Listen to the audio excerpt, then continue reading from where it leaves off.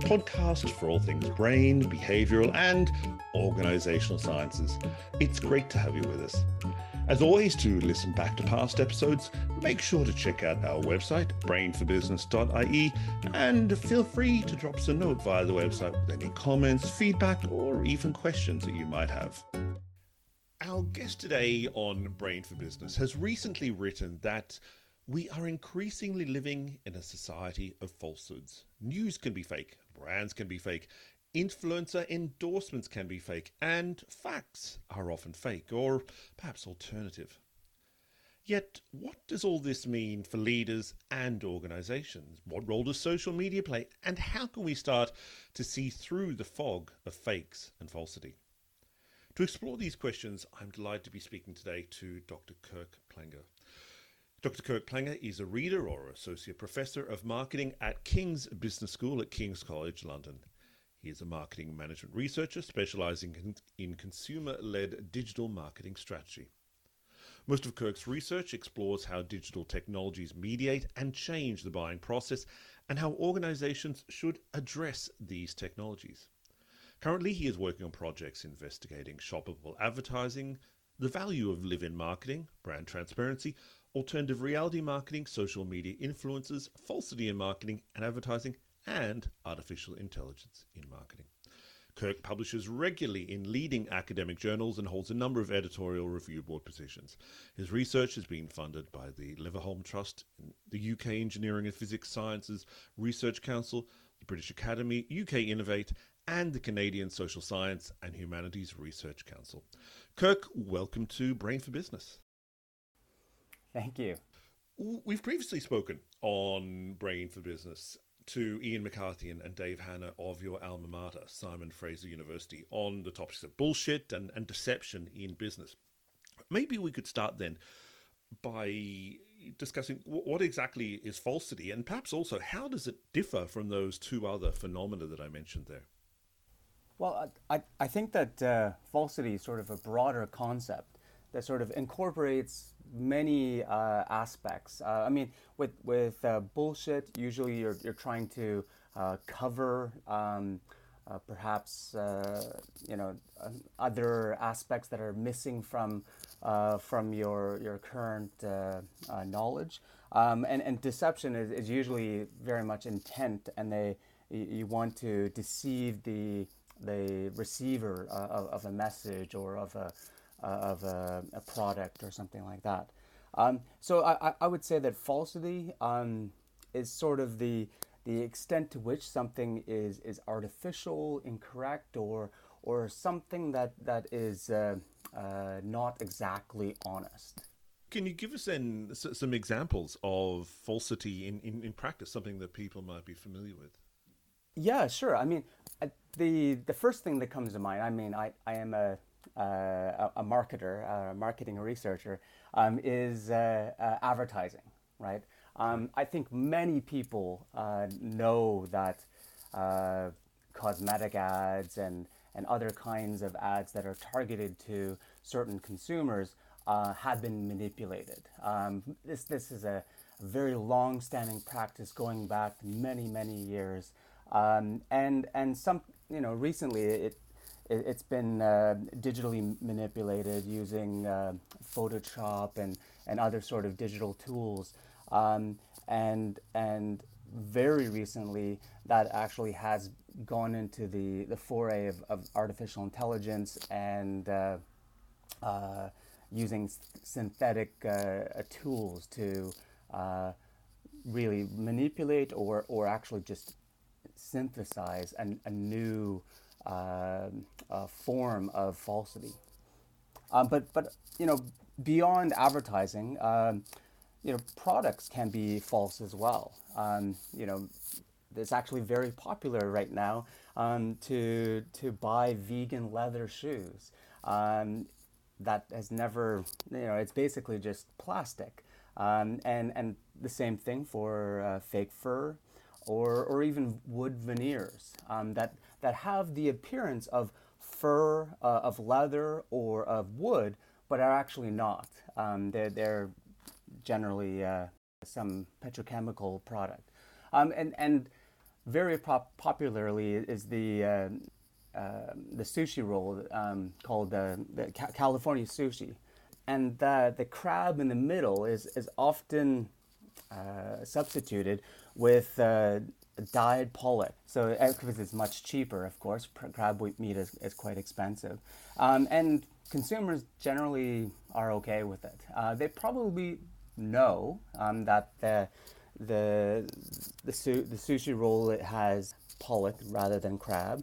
They know that the fur is fake, the leather shoes are not leather, and that wood is definitely plastic. But they feel okay because oftentimes they're able to access those products in a very reachable way. I can't help but wonder, though, whether this idea of falsity hasn't perhaps been around for a long time. I remember my first job in sales many years ago, someone telling me that you don't sell the sausage, you sell the sizzle of the sausage. So it's that idea of the smell, the thought of it, rather than the actual thing that you're selling, which strikes me as being a degree of falsity. Right, and you're very right, and oftentimes marketers and managers try to repackage a product or directive so that you get buy-in, whether that buy-in is actually purchasing a product or a service, or your engagement with a certain directive at work. So in that way, that falsity is there. But also consumers can be false. Many people use cosmetics or hair color or even more dramatic things like Botox and plastic surgery to change their appearance. And in a sense, that is an element of falsity outside of the commercial world, and something where we present ourselves as something different than what we truly And are. that was actually going to be my next question. Does falsity in the regard that we're talking about today also extend to people? And on the one hand, you might think about someone like Elizabeth Holmes of Theranos, who was outright lying about what her product could supposedly do. But then equally, there was a case a number of years ago, I don't remember the specific details now, of someone who had got themselves into the position of leadership in an African American representative organization, who actually wasn't from that community at all, yet was claiming that she was for the purposes of her job. So does it then extend to people in that same way? It certainly does. And while my examples before were talking more about things people can buy to change their appearance, you're very right that sometimes people just misrepresent themselves, and then we're sort of verging into that discussion about deception and bullshit in organizations as well. But it truly is an element of falsity. And what then can be the implications of that? So if I guess on the one hand, if someone is buying vegan leather, they know, and actually they don't want it to be leather. They that's a conscious choice on their behalf. But what if someone is, and I'm putting it in terms of buying a product, what if someone goes to buy a product, let's say they're buying a Rolex, or what they think is a Rolex, and they're paying the Rolex price for it, but actually it's not a real Rolex. It's something you can get in the back street somewhere, and so it's you have that odd dynamic happening. What are the implications of that? I guess with counterfeit products, there's always that element of risk. But I would say that part of it is transparency, right? For honest organizations, I would say, not just that watch salesman in the back street, but to have a transparent supply line, and for managers of organizations to really understand where the ingredient products are coming from, so that they know that that milk product is safe. It's coming from a location that the animals are treated well, and that are fed a certain diet, and that doesn't have a bunch of hormones or other sort of antibiotics in there. So by sort of securing that supply chain, managers can be a little bit reassured that they're not producing products or putting their brand on products that will, in some sort of scandal, it will become evident that it's actually a false product, and they're selling a falsehood. And it's interesting you mentioned that, because just this morning I heard on the news here in Ireland that the Advertising Standards Authority had asked certain electricity companies to stop claiming that they provided 100% renewable energy when consumers were buying electricity from them, because actually they couldn't stand by that claim. It was a false claim in essence. So in that sense, perhaps misleading for consumers. Right, and I mean, I myself am a consumer of one of those companies, and that was one of the primary reasons why I chose that. So to be, companies need to be extremely careful about their advertising claims and how they present themselves, so that down the line, whether it's a regulator or some sort of consumer movement, they are not put in a place that they have to explain themselves, right? So that they don't have to worry about losing their customer base or yeah. Isn't there also, though, when we're thinking about falsity, and particularly in terms of people, almost an odd contradiction that we might look at something and know full well that there is a degree of falsity there, or rather than something, we might look at someone and know that they've had Botox, and know that they maybe have had plastic surgery or fillers or whatever else, and yet we just kind of let that go by and just assume that this is the new authentic person. Is there some kind of odd dynamic there, or contradiction that might emerge? Yeah, so there's an element of the awareness of falsity and of falsehoods in society, and many of them are sort of elements to build someone's personal self-esteem, and so they feel comfortable enacting their role in society.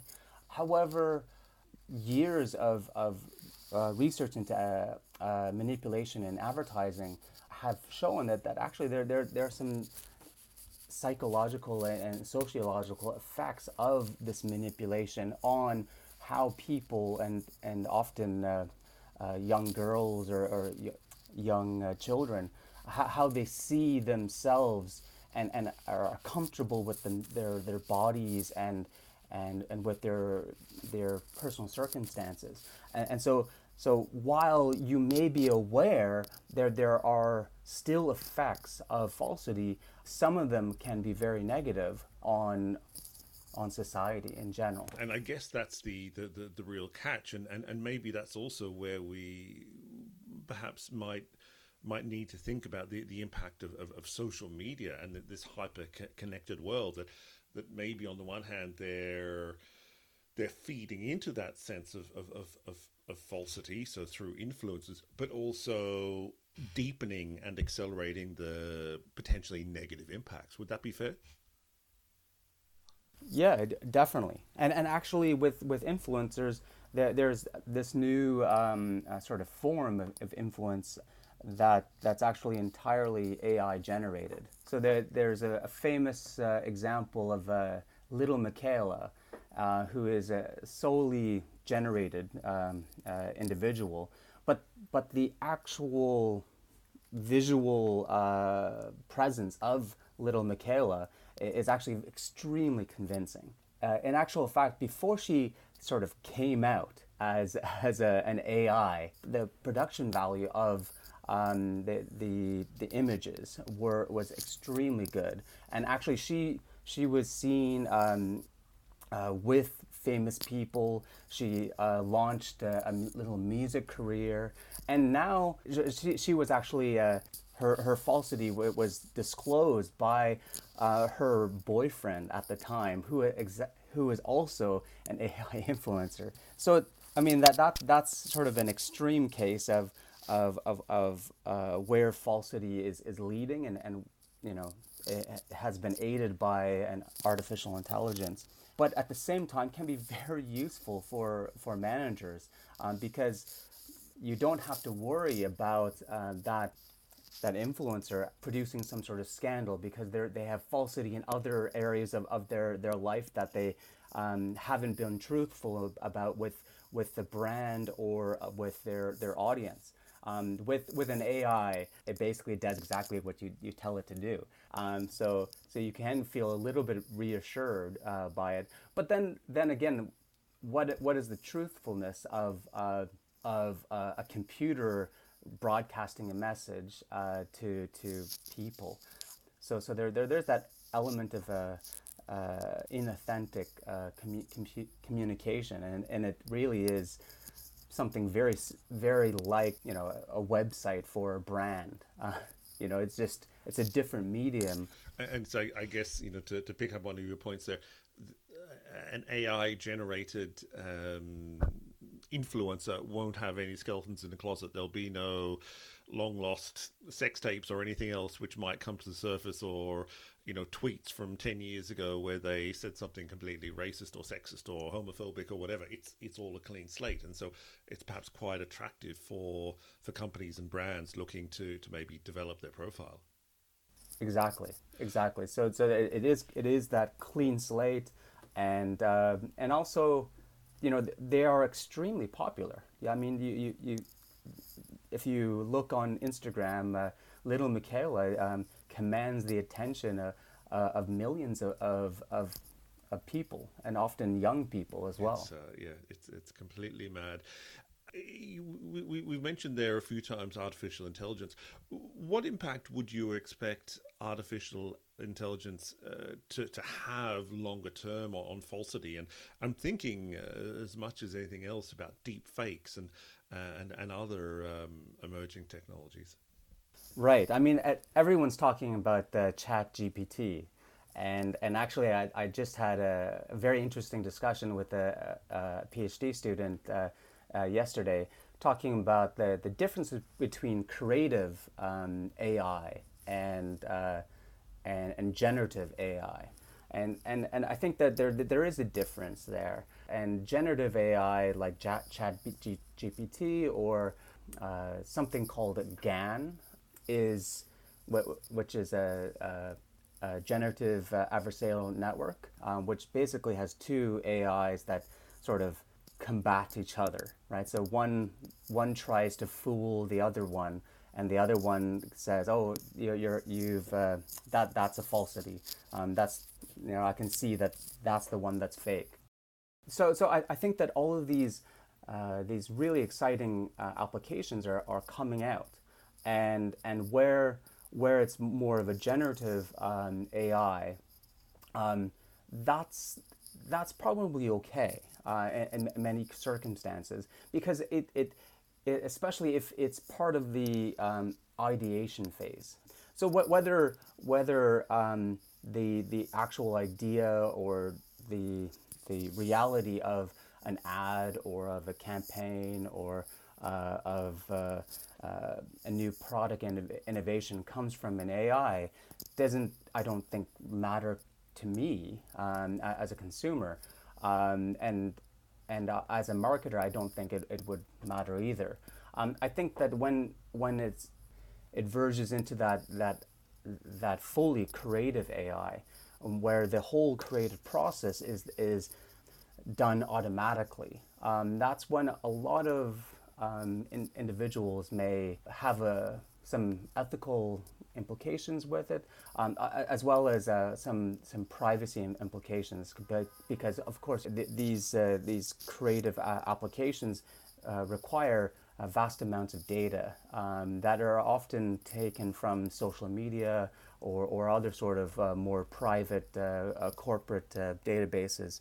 concerning their customers. And I guess there's also that risk that at a certain point we start to lose track of what's real and what is false. And it just, I think this morning in the Guardian, they're reporting that the Google, or the parent company of Google, Alphabet, their share price dropped when it emerged that their new AI bot was giving incorrect answers. Yet I can almost imagine that in a certain period of time, that will become the accepted correct answer because it will be repeated so many times by people. So there perhaps is a fine line between discerning between true and false and what the implications are. Right, and that brings us to another kind of falsity, fake news or misinformation or disinformation, and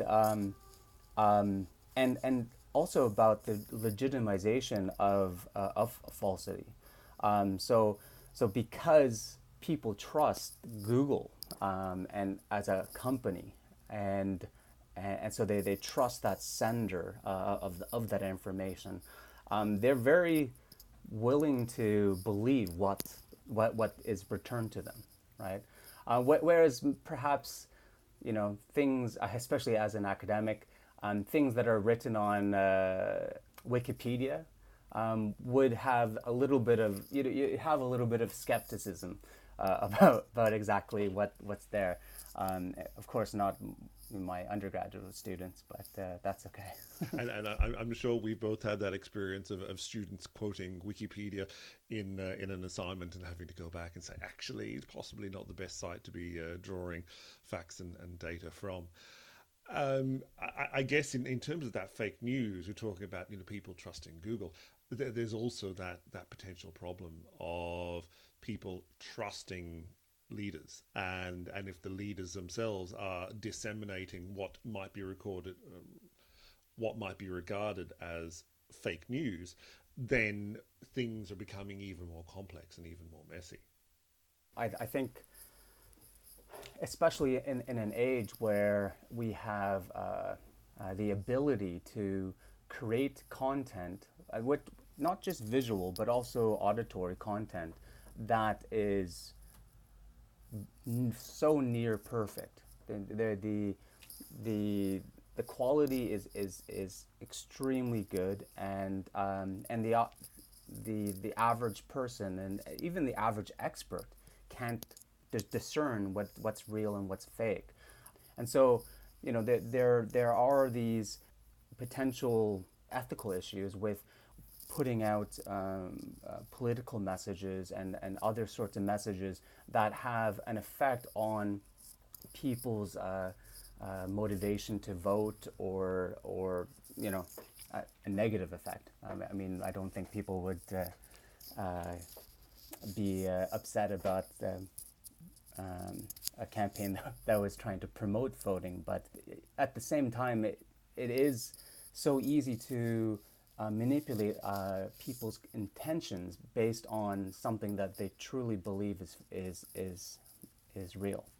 If we maybe start to draw together the various strands of the conversation, are there any particular strategies you can think of that managers and leaders in organizations could apply or utilize in order to better grapple with the challenge of falsity?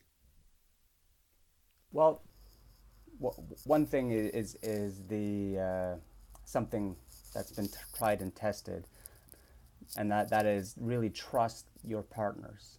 So really understand that you, if you're advertising it on a digital website, that your brand will not be associated with content that maybe you don't want to be associated with, or that your supply chain supply chain partners are in fact producing the ingredient products as they say they would, right? So in terms of managing falsity, I think you have to be aware that falsity exists in all supply chains, all organizations, and be able to also have that element that people when they disclose falsity and there's some sort of whistleblower, they are almost celebrated rather than said no, that they need to be somehow punished.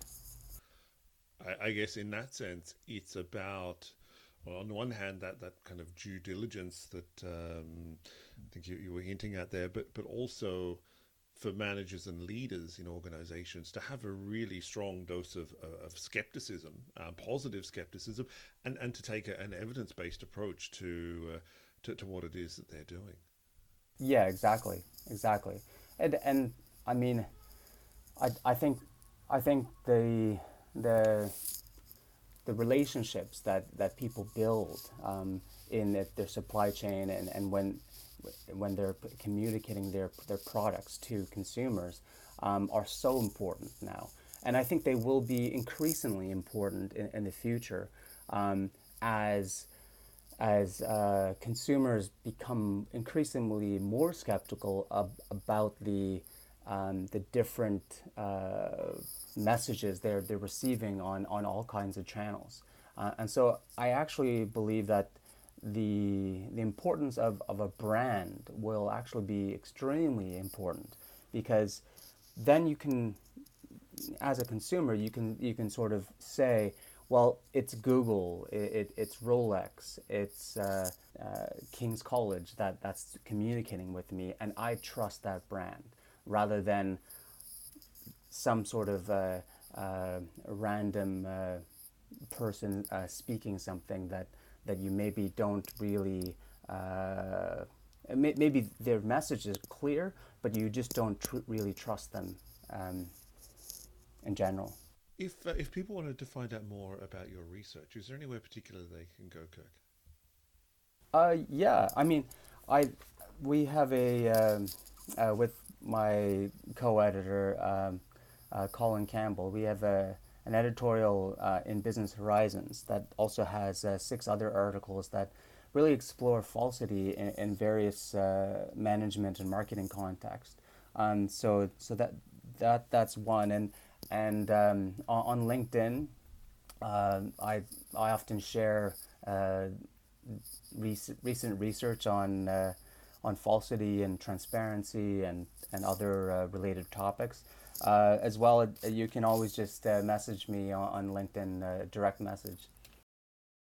That sounds great. And we will, of course, put a link to that Business Horizons article or editorial into the show notes. Kirk Klanger of King's Business School, thank you very much for your time. It's been great speaking to you. Great. Thank you very much.